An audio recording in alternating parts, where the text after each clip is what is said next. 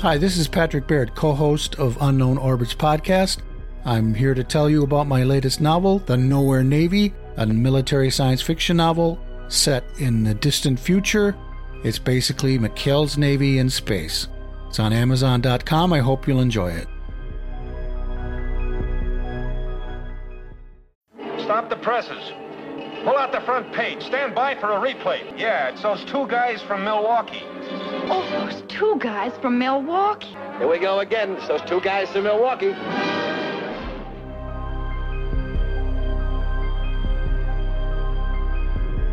Welcome to Unknown Orbits, the podcast in which two writers discuss everything science fiction from Gernsback to Roddenberry.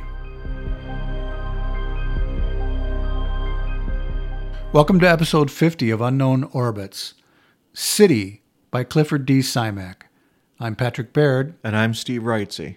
Today we're talking about Clifford D. Simak's Fix-Up, City, which was a collection of a number of stories published in Astounding magazine between 1944 and 1951. It's a future history. It's a very complex and interesting story.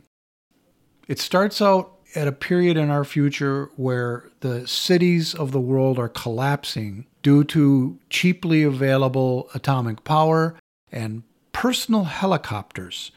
So rather than flying cars, everybody has their own personal helicopter. That was something in the 40s to 50s, not just in science fiction, that someday we would all commute by helicopter. Right. I kind of envision them more like a gyrocopter. You know what a gyrocopter is? Oh, yes. Yeah, to me that seems more practical than an actual helicopter. If you want to see a gyrocopter, they use one in When Worlds Collide. It's not a helicopter, it's a gyrocopter. Yeah, you're right. They do. So the cities are collapsing and people are moving out into the country because they can buy land cheap out in the country so they can live on a couple of acres and have a very nice, comfortable life. People that are remaining in the cities are people that have been pushed off of farms. There's a lot of farmers because there's like mass agriculture that's being done, replacing the family farm. So there's a combination of a handful of leftovers in the city and these displaced farmers. And it's like every sixth or seventh house is occupied in the city. This first chapter or story tells the story about how a character named Webster is standing up to the sort of tyrannical remaining government of the city, and he finds a descendant of one of the landowners in the city who comes back to visit the house where his father grew up. And this guy just happens to be a highly successful billionaire, so he winds up buying up all these abandoned properties, and he seizes control of the city, takes control of the city away from the tyrannical government, and basically turns the city into a park. The displaced farmers are able to, instead of doing the hydroponic farming that had replaced them on an industrial scale, they're doing like small boutique farms there in the city. And it's kind of a nice, happy ending. It's an interesting concept about how the cities collapse, and it really has very little to do with what happens in the rest of the book. This is the last reflexive fighting back of a city that's dying. And then the billionaire accelerates it into the final form that it was going to eventually become. Right. To just give a little more detail, the city leaders want to demolish and burn down all these empty houses. And that would involve evicting these dispossessed farmers who were squatters in some of these houses. So that's the conflict in the story. And the conflict is resolved by a god in the machine comes in, which is this billionaire who just buys up all these properties and says, okay, I'm now running the city. You know, without the billionaire, this is literally what's happening in Detroit. Yes and no. There's portions of Detroit that are actually being rebuilt. But yes, there's large sections of Detroit that are just going to turn into prairie land, basically. Yeah, they've been deconstructing. If there's a single person left on a block, they try to get them to move. Right, and they're just taking down block by block.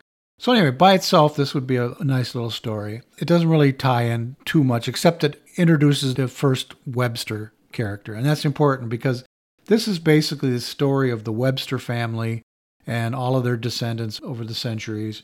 A similar structure was used in The Bicentennial Man by Isaac Asimov, where you have a robot that stays with the same family and their descendants for 200 years. Which we have that in this. There's a servant who I believe he shows up in the second story. Jenkins? He's like a butler. He's literally a robot butler. He shows up in the second story, and he's almost immortal, so he's in this all the way to the end. So from there, you have, I think the grandson of the original Webster is a surgeon, and he's developed a severe case of agoraphobia, and a very important Martian philosopher who's a friend of his calls over the interspace telephone and begs him to come and save him. He needs an operation, otherwise he's going to die, and he's almost completed his lifetime's work of a philosophical theory that he's developing. And because of the severe agoraphobia, the surgeon refuses to go to Mars and the guy dies. That's a really good story by itself. Just stand alone, the structure of that and the way that it ends, I really like that a lot. And it's not just the surgeon with agoraphobia, it's the way humanity is going. Yeah, it's kind of implied that this is becoming a more common problem among humans at the time. I don't think Simak really ever does anything with that in the subsequent stories. And bear in mind, this is not a novel, this is a fix-up. Exactly. So these are just individual stories that we're following a sort of a timeline. And then from there, it kind of gets into the main story of the book, which is this idea that one of the Websters surgically and through training creates a race of intelligent dogs who can talk. And this race of intelligent dogs are initially sort of a pet project, no pun intended, of his, but they eventually breed and multiply and spread across the world. And eventually the dogs not only take control of the animal kingdom, but they teach the other animals how to talk too. And then as the dogs are taking over the animal kingdom, they jump to the planet Jupiter, where they're trying to explore the planet Jupiter on its surface. The humans are. And they transform humans into Jovians, which are the resident creatures of that planet, so they can withstand the incredible gravity stresses of the surface of Jupiter. And one by one, they send transformed human beings out into the planet, and they disappear and they don't come back.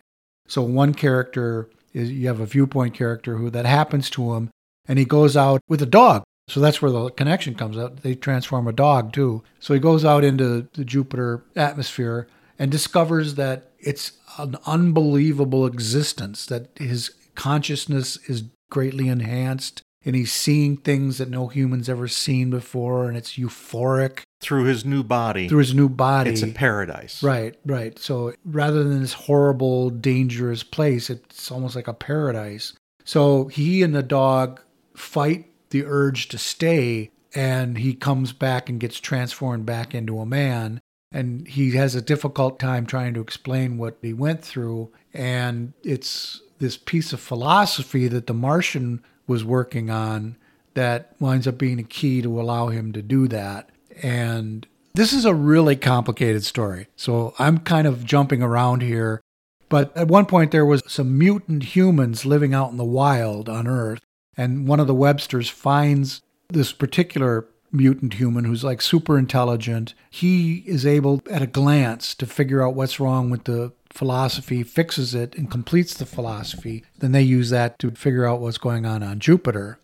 It is 8 or 9, depending on the edition, full stories with complicated plots and arcs. Yes, so each story is a standalone story. Each one is told from the perspective of one of the Websters, like the son, the grandson, the great-grandson, the great-great-grandson, so on and so forth.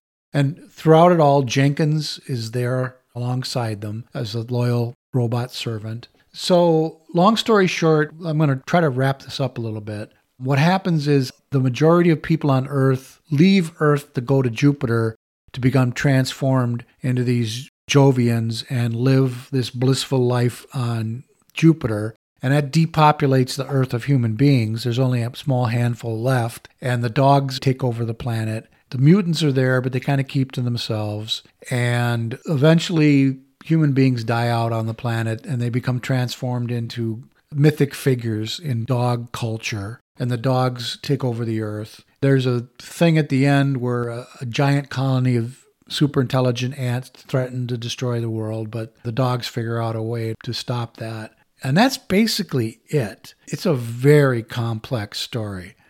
But Simak does such a good job of telling the stories, the individual 9 stories, that you don't ever feel lost. You don't ever feel swamped. It's a really nice piece of future history. So I really liked it. It's very imaginative. It's different than almost anything I've read. I can't think of any other book I read that was similar in any way. Maybe you have some similar stories that you may have run across. I think maybe there's something with intelligent dogs. Yes. When you first suggested that we cover City, I immediately remembered a short story that I was convinced came from it, and it did not. It really fits well with it, though it's much more of a downer ending. It's called Auto da Fe by Damon Knight. He gets a little philosophical. It's the far, far future. Last man on Earth is dying. He has companion dogs who are intelligent, speak, and it's not clear if they have hands or not. He has kept them from breeding, and he's nearing the end of his life. So the dogs want to have the antidote to the birth control that they have so that they can go on to create a civilization. And the human goes a little bit back and forth in the story. Thus the philosophy. Yeah. In the end, through his bitterness at this companion race of dogs superseding mankind and eventually forgetting him, he takes the antidote, which happens to be in a container that is shaped kind of like a stick. And he throws it, and the dog's ancient instincts to catch the stick cause him to jump off of a balcony and fall to his death. And of course, that was the last male dog. Yeah, that is pretty much a downer ending, and I'm not a fan of people doing bad things to dogs. So I probably would not have liked that story. I don't know if I've done full justice to this story. I would just say it's the sort of thing that you could read 1 or 2 of the chapters and hopefully would find them by themselves enjoyable. Yeah. That's really a sign of a good fix-up to me, is that each one of those stories or chapters by themselves are standalone, enjoyable piece of work. And you can browse it, and you don't necessarily have to follow the overarching story. You like that in a fix-up? I do, because it's something between a novel and an anthology. Okay. One of the problems you have with a novel, and I'll give you an example. I just discontinued reading The Dispossessed by Ursula K. Le Guin. And the reason I stopped reading it is I got like halfway through the book and they were still telling the main character's backstory. And I got really frustrated with that. I said, you know what? I'm not accepting the idea that a writer's going to spend hundreds of pages talking about a character's backstory. I'm like, okay, where is this story going? I have no idea where this story is going. You're not even giving me a hint where this story is going so that I hang in there with the story, with all its exposition. That's part of a problem you get with a novel. There's another one, The Wanderer, Fritz Leiber, which we may talk about in a future episode.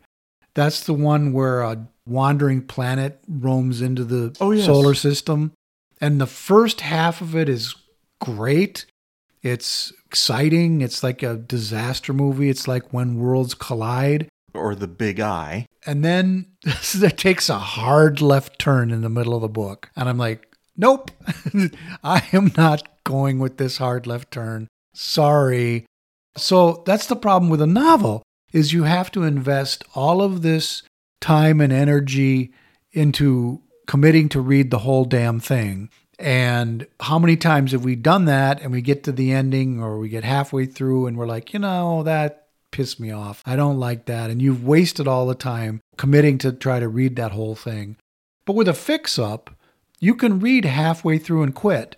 And you've enjoyed, hopefully, several individually enjoyable little stories. But if you go all the way to the end, like I did with City, then you've got the additionally satisfying feeling of completing a larger story. So it's the best of both worlds, I think. Okay, I'll go along with that. I had been thinking of a book like Canticle for Leibowitz, which I reread and didn't care for. Oh, I had forgotten that you didn't like it, but it reads very much like a novel, even though it's a fix-up. Yeah, I would say it's much more of a novel than a fix-up. So that's the basics of City. Mr. Simak is a highly acclaimed, highly regarded master author. He is a 3-time Hugo winner. He's a Science Fiction Writers of America Grand Master, born in Millville, Wisconsin. I looked it up, and I'm trying to remember. It was middle of nowhere, though. I've never heard of Millville, so I'm sure it's some wide spot in the road somewhere out west here. Wisconsin has a lot of middle of nowhere, to be fair. It's not Nebraska or Iowa, but it has its empty spaces. So I want to read a little quote from Clifford Simak describing how he views his writing. Reading this novel, I kind of agree. I think this does show what kind of a writer he really is. Overall, I have written in a quiet manner. There is little violence in my work. My focus has been on people, not on events. More often than not, I have struck a hopeful note. I have, on occasions, tried to speak out for decency and compassion, for understanding, not only in the human but in the cosmic sense. I have tried at times to place humans in perspective against the vastness of universal time and space. I have been concerned where we as a race may be going, and what may be our purpose in the universal scheme, if we have a purpose. In general, I believe we do, and perhaps an important one. So that's a very positive, people-oriented philosophy of writing, which puts him squarely in the, as you call it, the Silver Age of the 1950s, where science fiction shifted away from problem solving and super science to more people-oriented stories. And based on his popularity, it certainly struck a chord. My only remaining comments about the story, I only really have one, and that's that I hated the framing device. The robot? No, the dogs relating this as some sort of history. That tied it together, I thought. I didn't like it. It went on too long. It seemed stilted. I didn't care for that. And I loved the individual stories, but the framing device, I could have done without it. I don't think you really needed it because the end of the whole thing led you to understand that the dogs were progressing to become the dominant species on the planet. I suppose it could have been served just as well to have a half chapter of the dog saying, "This collection of stories is our myths." Yes, that's all he needed to do, and that would have been enough. But it's a minor quibble. The stories themselves are fantastic. Any other thoughts on the City itself? I think we've covered it pretty well. Okay, so we're going to take a brief digression here, and we're going to talk about the company that first published City, and that company was called Gnome Press. Gnome Press was founded by two science fiction fans, David Kyle and Martin Greenberg, in 1948. Greenberg returned from service in World War II to find that his mother had thrown away his entire collection of science fiction magazines. Now, I don't know about you. I think you and I both have similar experiences in our life where, in my case, my mother threw away my collection of Mad magazines from the 1960s, which today, if I still had those, God knows what they'd be worth. I had the first edition of Plop. I think I had that one too.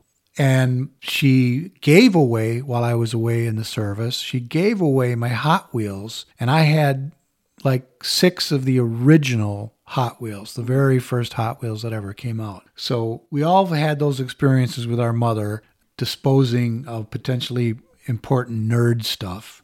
This struck Greenberg into thinking, well, all of these wonderful stories by all these wonderful writers are perishable. And in order to do something about that, he decided to start collecting them in a more durable book form. And thus, he and his partner, Kyle, created Gnome Press.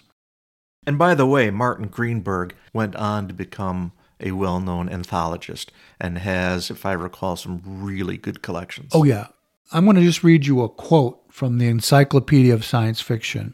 Gnome Press was important in the transitional period between genre science fiction as a magazine phenomenon and its arrival in mass marketing book publishing.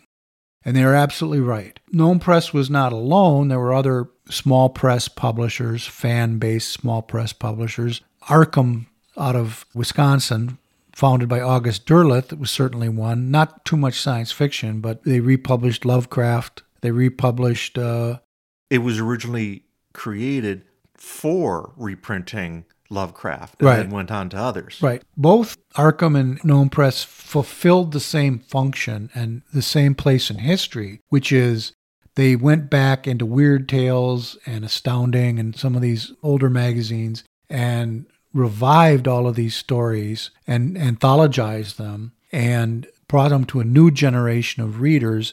And as we've talked in numerous episodes before, the 1950s was really the peak of the golden age of science fiction. You had more magazines. You had all of these presses coming up that were producing books, anthologies, novels, fix-ups. You had the beginnings of an academic press for science fiction. You had Day and his indexes, and you had Advent in Chicago. Yeah, so Gnome Press was an important component of all of that. As a matter of fact, in addition to printing Simak City, they were the first ones to print Foundation by Asimov. Again, another fix-up. These were stories that were printed in Astounding, along with iRobot. So both Foundation and iRobot, which were fix-ups, very important works, were first published by Gnome Press in the early 1950s. But they also printed collections or novels from other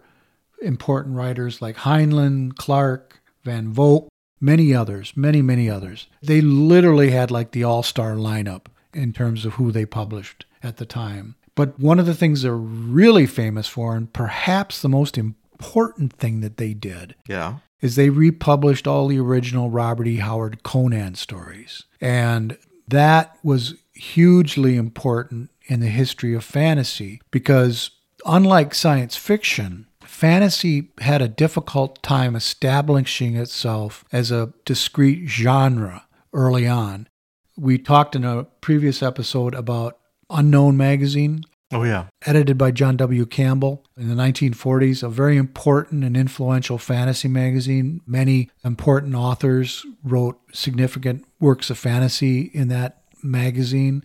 But that only lasted a few years. It was never a hugely successful publication. You had other magazines in the 1950s like Fantasy and Science Fiction, which obviously printed some fantasy. But it was Gnome Press reprinting the Conan books, and then a year or so later, Lord of the Rings being published in hardcover by Doubleday, I believe. That really launched the field of fantasy as its own genre. And then when the paperback revolution got to fantasy in the 1960s and early 70s, that really established it.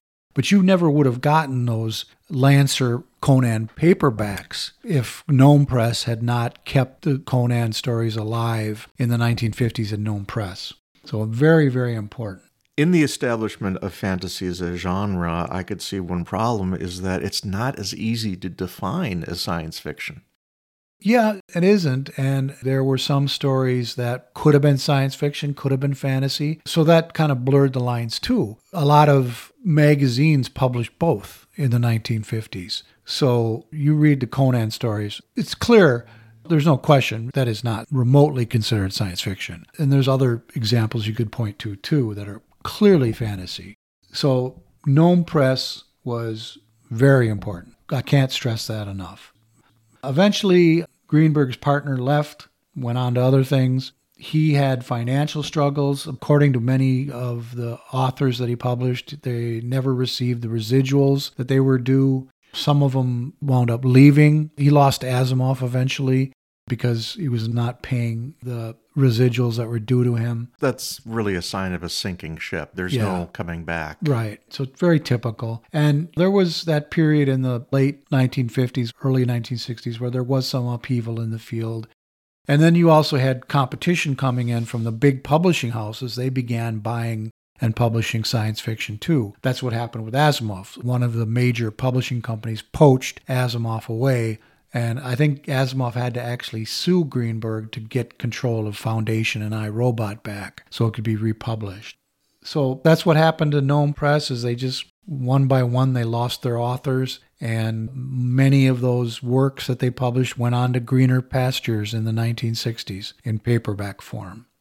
So that's all I've got on Gnome Press. I don't have any further thoughts on City. Do you have any further thoughts? I don't have any further comments on City, but I do have a pet peeve that happened to come up in the course of this episode, and I might as well say it now. Get it off your chest. Absolutely. Isaac Asimov is famous for the collection iRobot. He had no stories called iRobot. And of course, this is a reference to I, Claudius. So it's not an unusual title for someone to come up with. Right. However, there is a story called iRobot written in the first series of robot stories, featuring a robot called Adam Link. And this was written by Eando Binder, which was another writing team, by the way. They were brothers. I don't remember their first names other than the initials because they were E and O Binder. Ah.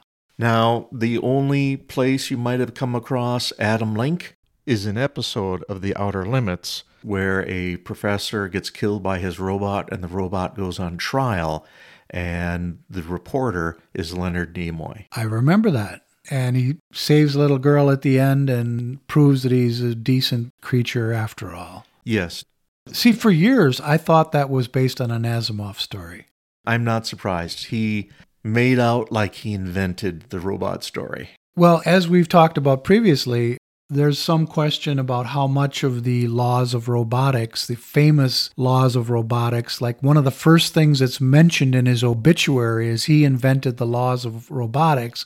Well, maybe he co-invented them with John W. Campbell. Now, John W. Campbell basically denied it, but he would say anything if it was good for the magazine. Right.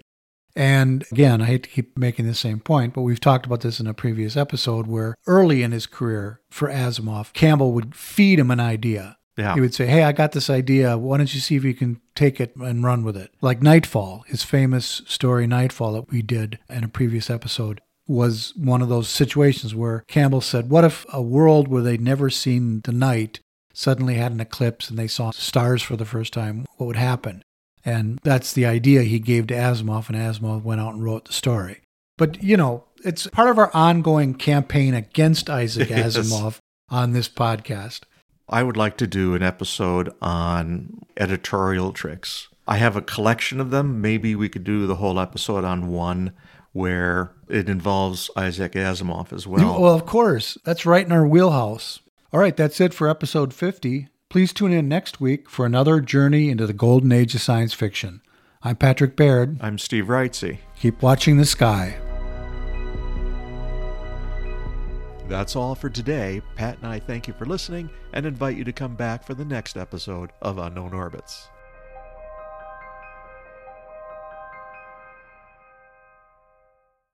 Two guys from Milwaukee.